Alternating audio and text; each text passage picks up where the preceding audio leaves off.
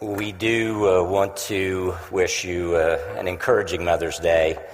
And the message today is one that applies to moms, but it really applies to all of us. So it is a message for everyone. Because it has to do with waiting.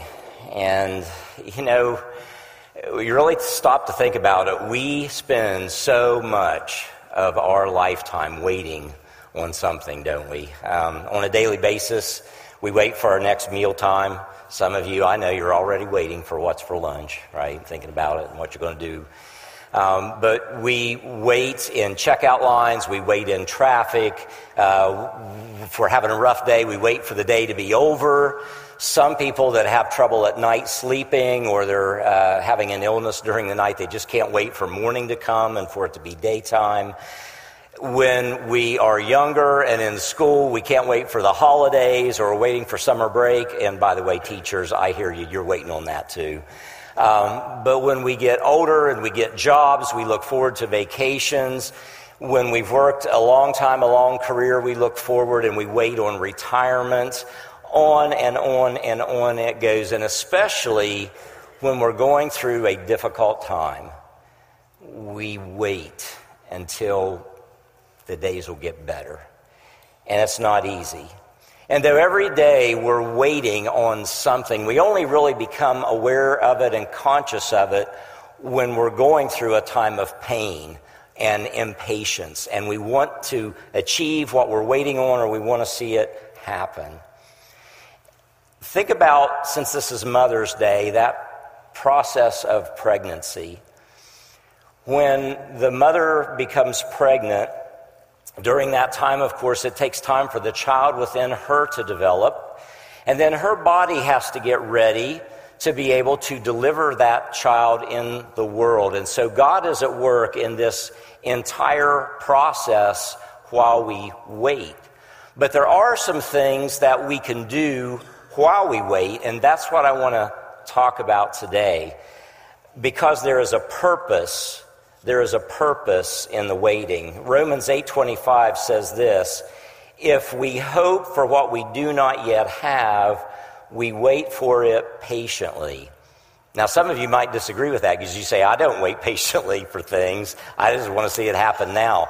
But that word patiently, literally in the Greek, it's hupomone, and it means to wait with endurance. So it doesn't mean that you're just calm while you're waiting. It doesn't mean it's easy while you're waiting. It is identifying. It can really be tough while you're waiting for something to happen. But God teaches us to do it with endurance. He wants to help you get through that time because there is a process at work. This is a quick little highlight, a reminder of a message I brought a couple of weeks ago on why God makes us wait. And then I'm just going to do that briefly to bring us into answering the question today of what should we do while we wait. But let's review, for those of you that were here, for those of you that weren't, hopefully this will be helpful to you. But there's three main reasons why God makes us wait. Number one, it's either because we're not ready.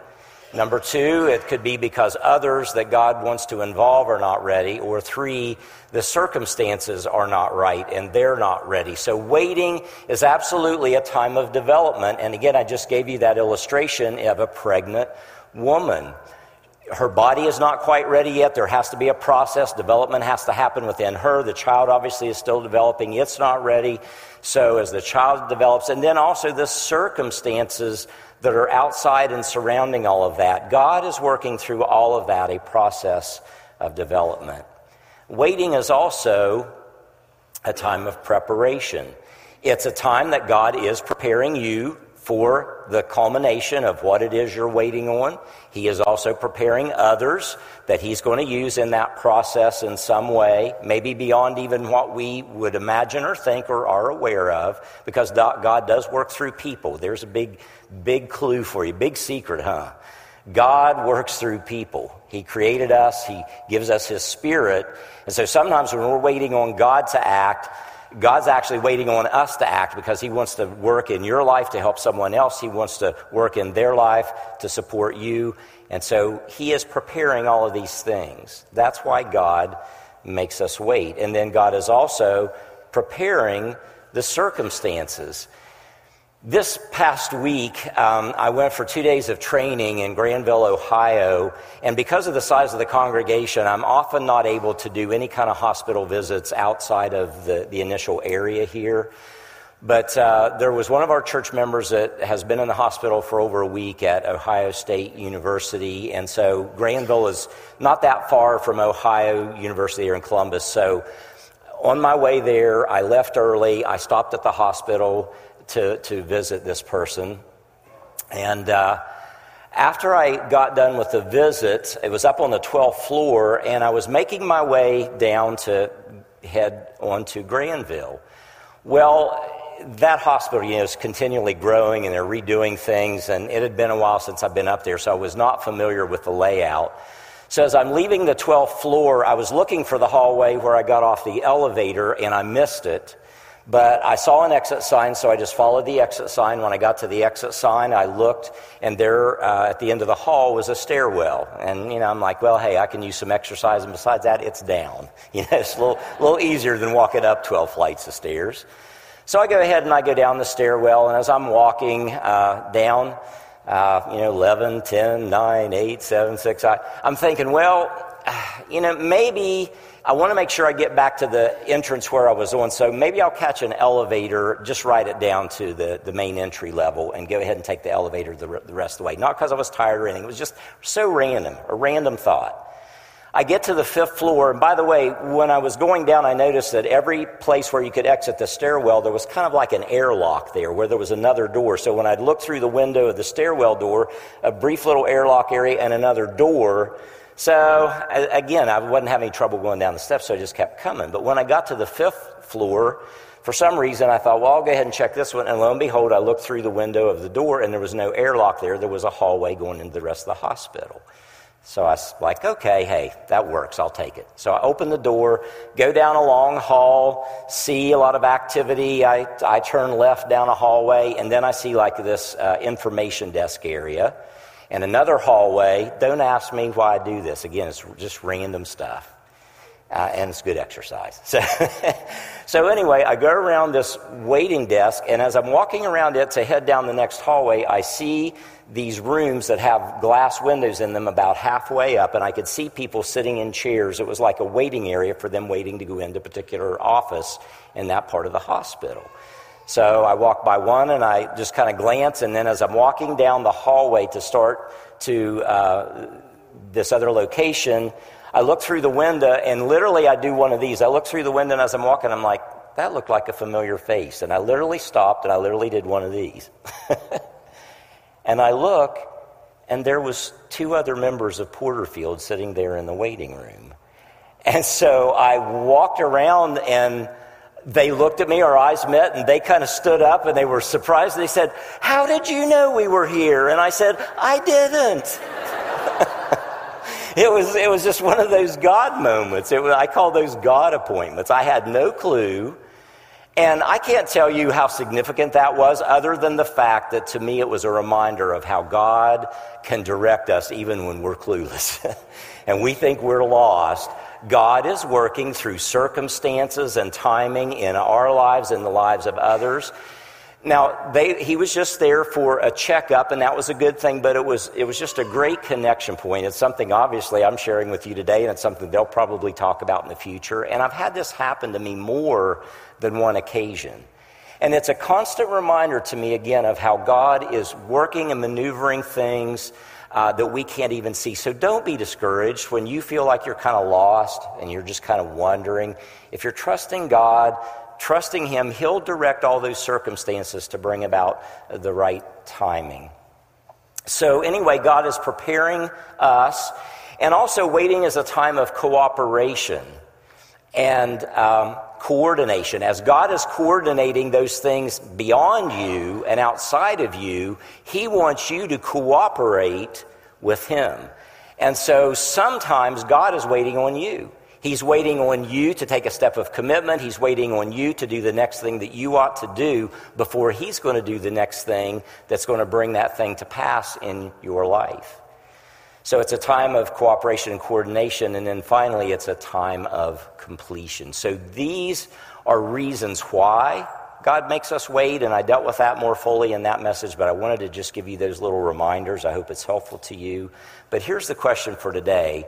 What is it that you're waiting on right now in your life?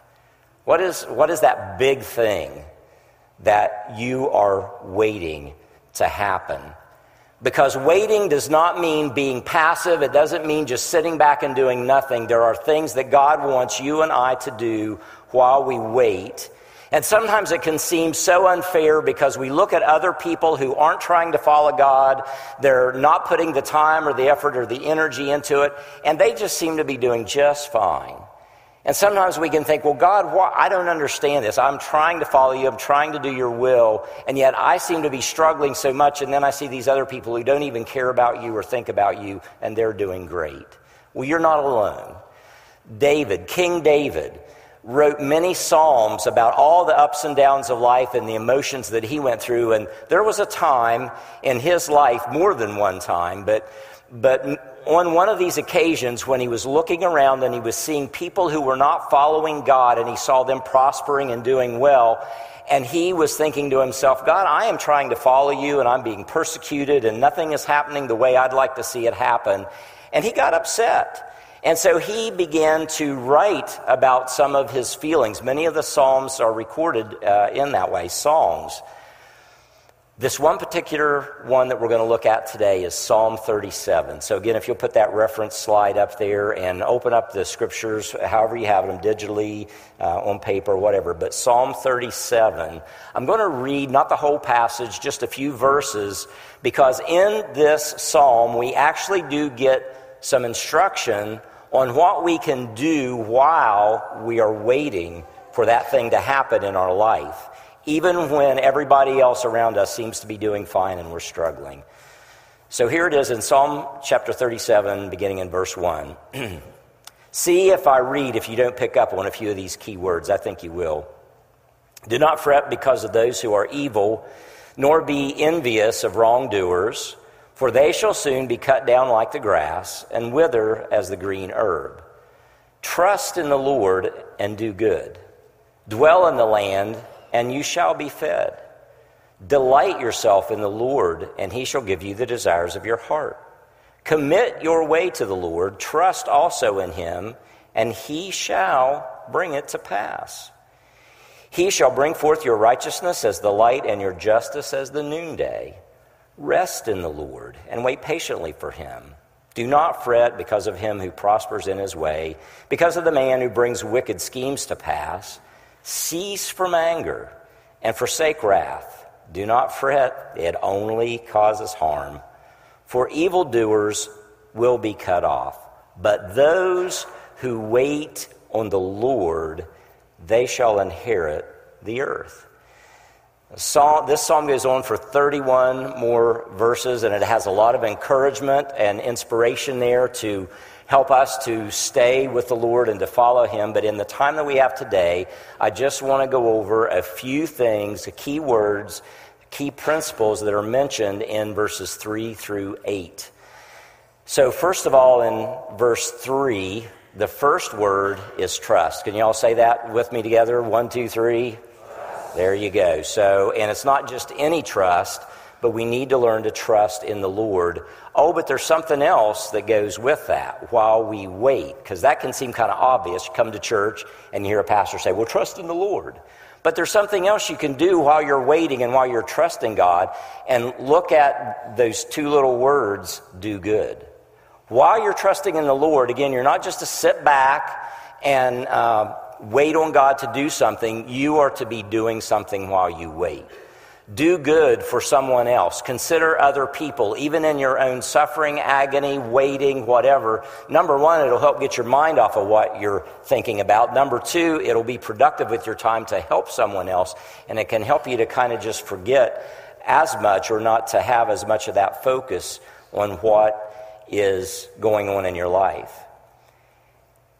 You know, we're tempted, and this is why we need this reminder, because it may seem obvious, but we're tempted when we're waiting on something and going through a difficult time, and we see other people ignoring God, not putting the energy, the effort, the response into God that he would have us do, and we see them prosper. It's really easy to be tempted to say, you know what, what's the use? Nobody else is doing this, I just may as well throw in the towel and go along with it.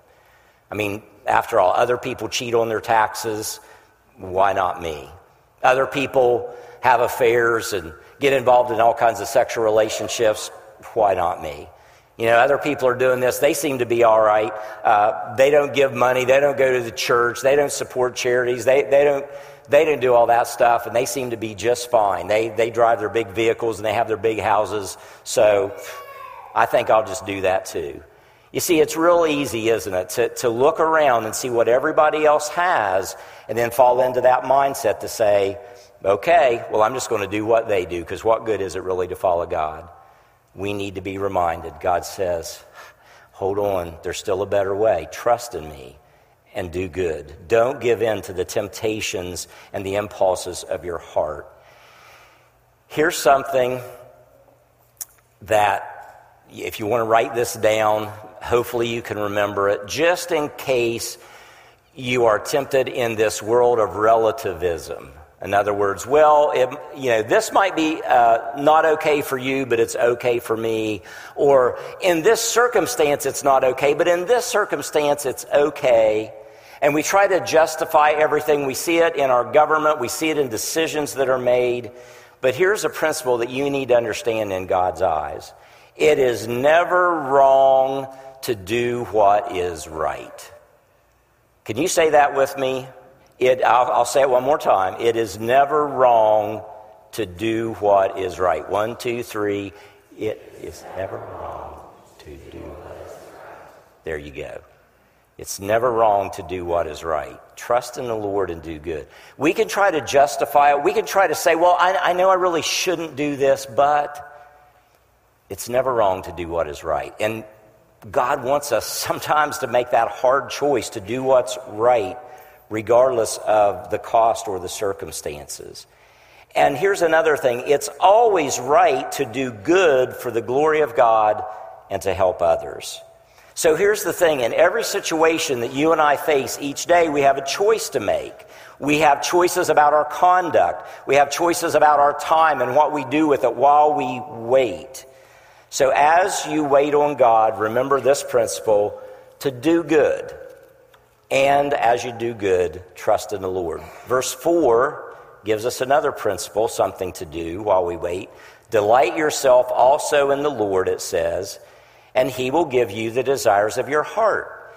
Some people quote this. Maybe you've heard it before, and you say, oh, Mark, that sounds all good, but, I come to church, I do things that God wants me to do, and I still haven't really gotten all that I want. Well, number one, make sure that your desires are in line with his desires. This verse doesn't mean that if you check the box and you came to church today on Mother's Day and you did the right thing, that now this week you're going to get that material possession that you've been wanting to buy, whether it's a car, a house, a big screen TV, a new phone, whatever, all those things that everybody as consumers we go after and we're enticed to buy.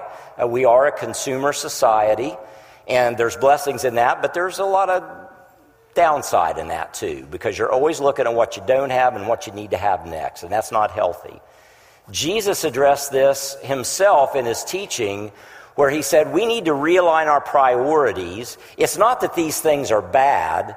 All the world seeks after food and clothing and shelter and all of that, and that's not a bad thing. God knows you need those things, but sometimes we put too much of an emphasis on those things to where we're spending all of our time, all of our resources, all of our energy, working overtime, doing whatever so that we can get that next big thing, that next big item for our life.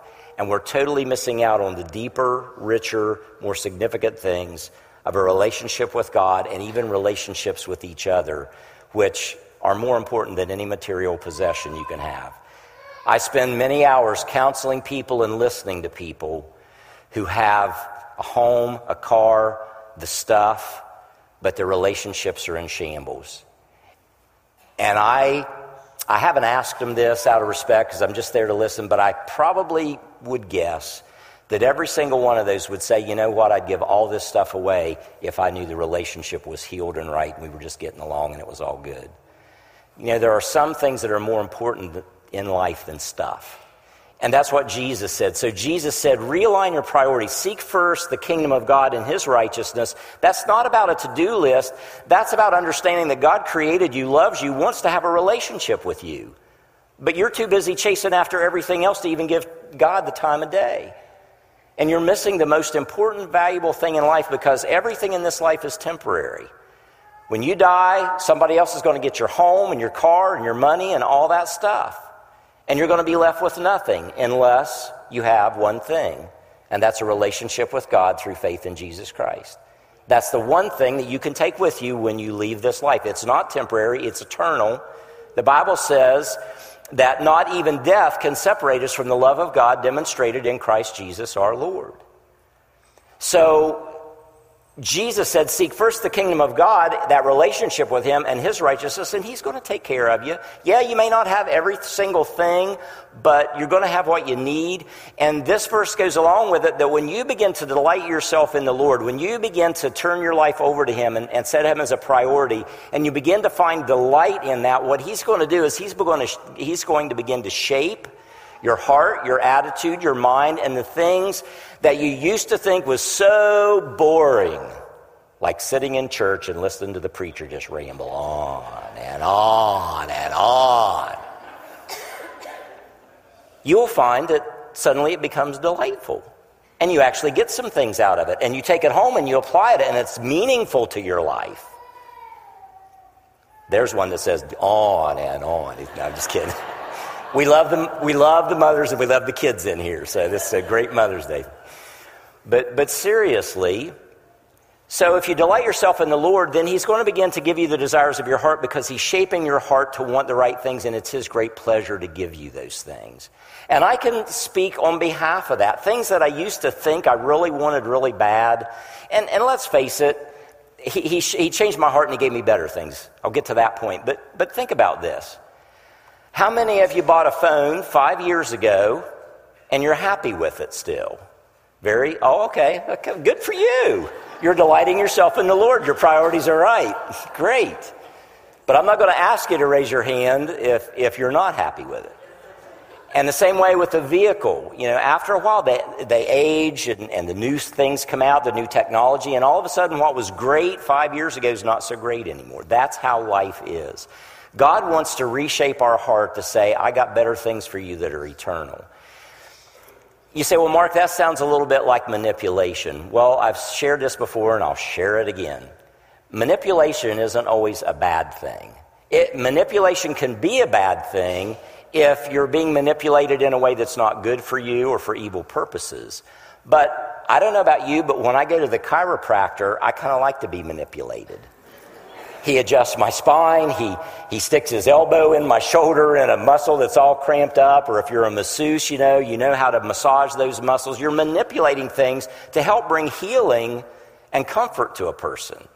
That's what this scripture is talking about. So don't be afraid to delight yourself in the Lord, and he'll begin to manipulate you in a good way and change your heart if you cooperate with him. Maybe you've heard this anonymous poetic verse. It says, I asked for strength, and God gave me difficulties to make me strong. I asked for wisdom, and God gave me problems to solve. I asked for courage, and God gave me dangers to overcome. I asked for patience, and God placed me in situations where I was forced to wait. I asked for power that I might have the praise of people. I was given weakness that I might realize the need of God. I asked for all things that I might enjoy life, and I was given life that I might enjoy all things. I got nothing of what I asked for, but everything I ever hoped for. God can work in these ways that sometimes we don't understand, but it really is for our good if we'll trust and delight in him. The third thing that we see in this passage, the key word is to commit. Commit your way to the Lord. Go ahead and put that slide up. Commit your way to the Lord. Notice it's not just only your life, but commit your way. That means the way you live, the direction you're going. It means to read what the Scriptures say about how to live and how to treat others and how to conduct your own life, do's and don'ts, and things that are helpful and things that are not helpful. And we need to not just commit our heart to the Lord like some people do. You know, they'll pray and say, Jesus, I believe you died for me. You rose again. Thank you for dying for my sins, and thank you for making a home for me in heaven. And then they go on about their life, going their own way. And those people are not ever going to reach their full potential in Christ, or even their full potential as a human being doing that. You will only do it when you not only just commit your mind and your heart to the Lord, but you commit your way to the Lord. And this is what's difficult in our society because, again, relativism and everything says, yeah, well, I know that's what the Bible says, but this is what everybody's doing today. Oh, I know this is what the Bible says, but, you know, our culture has changed and laws have passed, and this is now, we just need to get over it. The ships have sailed. We got to just live in the present the way it is and accept it. And God says, hey, you know, the world may accept it. That's their choice, but I want you to commit your way to my way. Oh, it gets quiet in here all of a sudden. Commit your way to the Lord along with your heart. That means you do need to study the Scripture. It means you do need to get educated about what Jesus wants you to do and doesn't want you to do, and that you love Him enough, you love Him more than your own desires that can become selfish and all me-centric, and begin to commit your way to the Lord to say, God, how can I live in a way that honors you and is good for society overall? Because again, often God is waiting on you to make that commitment before He's going to do the next thing in your life that really needs to happen. You know, when Jesus called the disciples, Jesus didn't go up to the guys that were fishing. Now, not all of them were fishermen. You know, some were tax collectors, other things. But let's just say when He went up to those who were fishermen, Jesus didn't go into the shoreline and go, hey guys, what are you up to? Can I come along? No. He said, hey, if you follow me, I'm going to enlarge your life. You're going to have a huge impact on people. I'm going to make you fishers of people. Now, He said that to fishermen. If you're not a fisherman, that wouldn't mean much to you. To Matthew, the tax collector, He didn't say to the tax collector, I'll make you a fisher of men. He just said, follow me. And it's amazing because Matthew, that tax collector who was good at keeping records and everything, well, we happen to have a gospel named Matthew because he was good at keeping records and accounts, and he gives an accounting of Christ's life. So you see, God has more for your life than what you can even imagine, but you got to commit your way to Him, and you need to trust in Him. One last thing on this. Have you ever been in a store where it's really busy and they got checkout lines, and they're getting some better at this because they have the self-checkout lines, but this still isn't a total cure. But you're in a long line and 5 rows across and everybody's waiting. So you pick a lane and you get in it and you're waiting to check out and have all of your items checked. And as you're there, you notice the people in this lane to your left is moving pretty fast. And then you look over here and there's people to your right that's moving pretty fast, and the lane that you're in seems to be standing still. How many of you have been tempted to jump the line? Yeah, I hear. I've done it more than once. So I step over and I get into the other line that was moving real fast, and then I just get up to where there's only 2 people in front of me, and all of a sudden the person that was up there has a problem. Okay, I got an amen. And all of a sudden, it's like the line was moving really fast. And I was like, we got a price check here. Can I get a manager? And then, of course, the manager is somewhere way off in the store, and everybody's waiting. And then I look over, and the line that I was committed to that was so slow, the 2 people that were behind me have already checked out. And they're out of the store, and I'm still standing there. So you can relate to that. So this is a reminder that God wants you to just commit to Him and stick with it. It may seem like the rest of the world is passing you by, but trust in Him, stay committed to Him. Don't be tempted to jump the line and get into what seems to be going better. In the long run, you're going to come out ahead. The next thing, and I am bringing this up to a conclusion here, the next word, the key word is rest. Rest in the Lord, verse 7 says, and wait patiently for him. Don't fret because of him who prospers in his way, because of the man who brings wicked schemes to pass. That word rest in the Hebrew literally means to just be quiet, to be silent, to rest your mind, to rest your thoughts. In the busyness of your day, are you taking time to just unplug? Turn the news off. Turn your radio off. Put your phone down. Turn your phone off. I'm really going to challenge you. I can't do that. Turn your phone off so that you don't even hear it buzz or anything. And focus your mind on the Lord. Take time to read his word, to pray, or to just rest, for crying out loud. It's so easy to get caught up trying to keep up with what everyone else is doing on all the social media and everything that we can just get exhausted. Another example I think most of you can relate to is when you're traveling, whether it's on, it tends to be more on long trips on highways or interstates.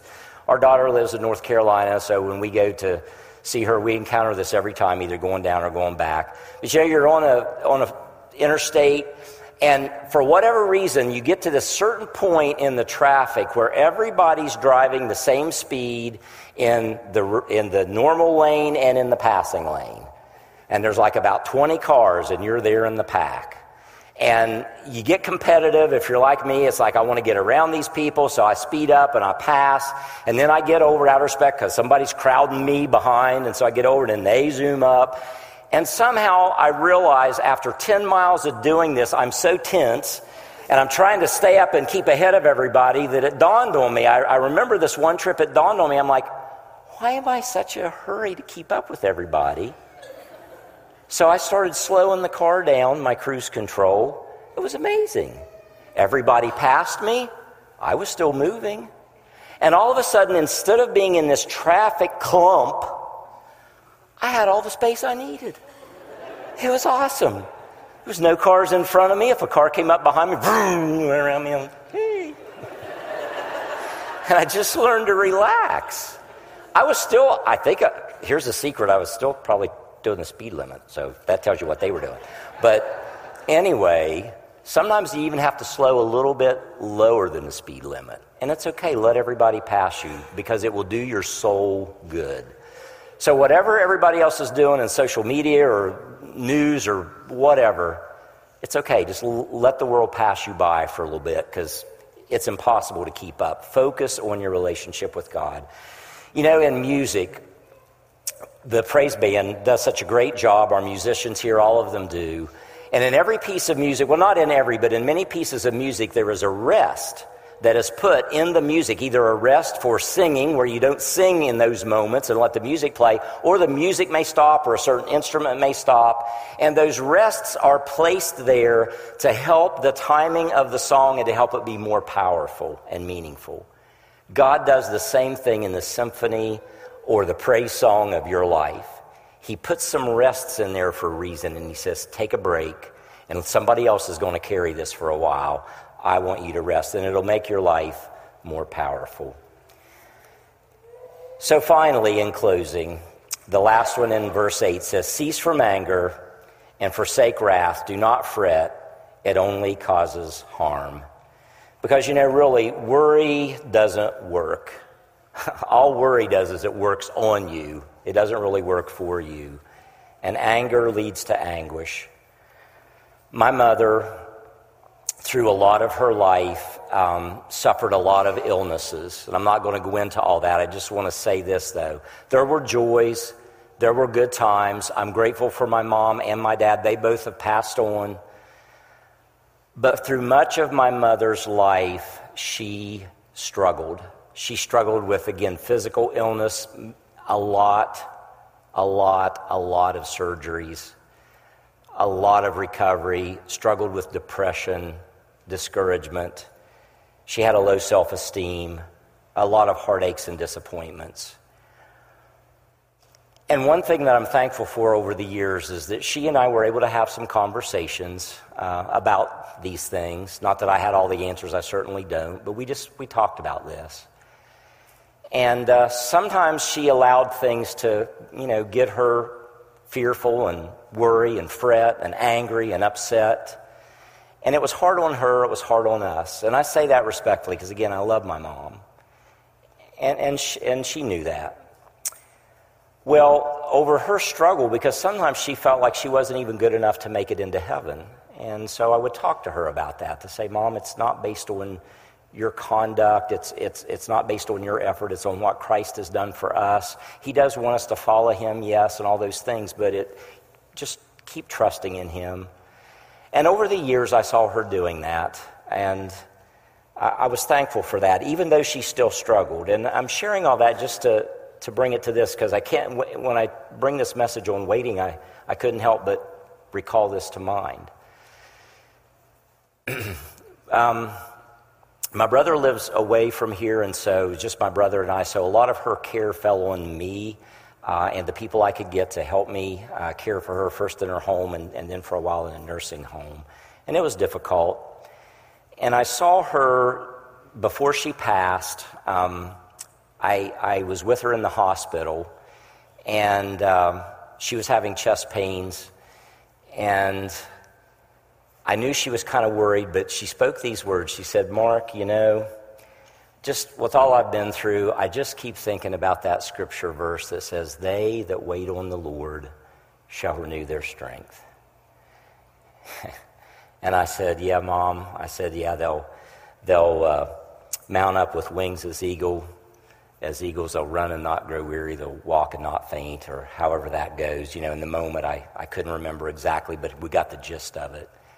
And it was so good for me to hear her say that. And I'd love to tell you that right after she spoke that, she got healed and she got better. But actually, it was just a few minutes after she spoke those words and quoted that scripture to me that she went into a massive cardiac event.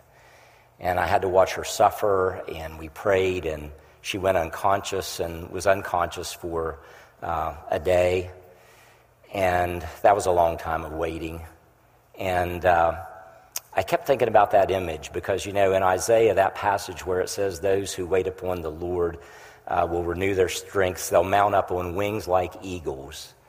And I think about that when an eagle isn't even flapping its wings. When it's way up high in those lofty cliffs, there's air currents, hot air rises. And those eagles have learned to just catch a current, and they'll just coast on that hot air. And they'll circle around. But here's the really cool thing, though they're not flapping their wings, it looks like they're not doing anything, but their pinions, the feathers out on the ends of the tips of their wings are going like this. They're working, they're making minute adjustments so that eagle can keep its balance in the air and just keep catching those wings. That's what I want to leave you with today. What do we do while we wait, even if we're going through a tough time? Well, remember these words. Go ahead and put those up there in this verse that I've shared with you today. Trust in the Lord, delight in the Lord, commit your way to the Lord, rest in the Lord, cease from anger, don't fret, because, stuff happens, but God loves you. And so you can do these things while you wait, and again, it's like those pinions. You're making those adjustments, those things that may seem little to the rest of the world, but they're so important to help keep your spiritual balance. And Mom did, for a brief time, recover from that cardiac event, enough that she could talk. She was very weak. But one of the other things that I'm so grateful I had the opportunity to hear her say was after she came out of that, and again, you might think, well, Mark, gee, what good did waiting on the Lord do? Because, you said she quoted that, and then she had a massive heart attack. Well, when she came out of it, she had enough strength to say, Mark, I'm ready to go. I'd waited my whole life to hear those words from my mother. I'm ready to go. So you see, there's things that you can do while you wait. It may take a lifetime. Don't give up praying. Don't give up praying for your kids. Don't give up praying for your spouse or your loved one or your parents or, a relative or a coworker. Don't give up praying while we wait. Whatever it is you're going through, all of these things, notice, they're all centered around the Lord. Because you can trust in things, delight in things, commit yourself to all kind of things.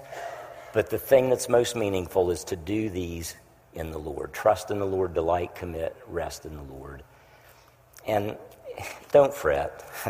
I know it's easier said than done, but just rest in Him. Would you stand? Lord, thank you for the opportunity today to share once again these valuable principles from your word that the rest of the world just goes on. And they look for the shiny things of this life and they miss the true gemstones that are buried deep in your word. So thank you for allowing us today to take some time to unearth out of the scriptures these gemstones of what you want us to do that are precious with our life while we wait. Thank you for your plan for us in our waiting and your purposes in our waiting. But help us, Lord, to do these things while we wait and honor you with our life, trust you, and do good that will be helpful to others and glorifying to you.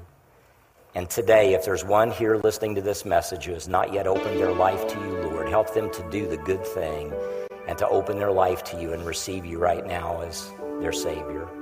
Just help them to pray and say, Jesus, I don't understand it all, but I believe you love me, and I want to receive you into my life. Forgive me of my sins. Help me, Lord, to commit my way to you. Show me how to live. Fill me with your power. Use me for your glory. And for those of us who have prayed that, Lord, help us to recommit to you today and to trust you still in Jesus' name.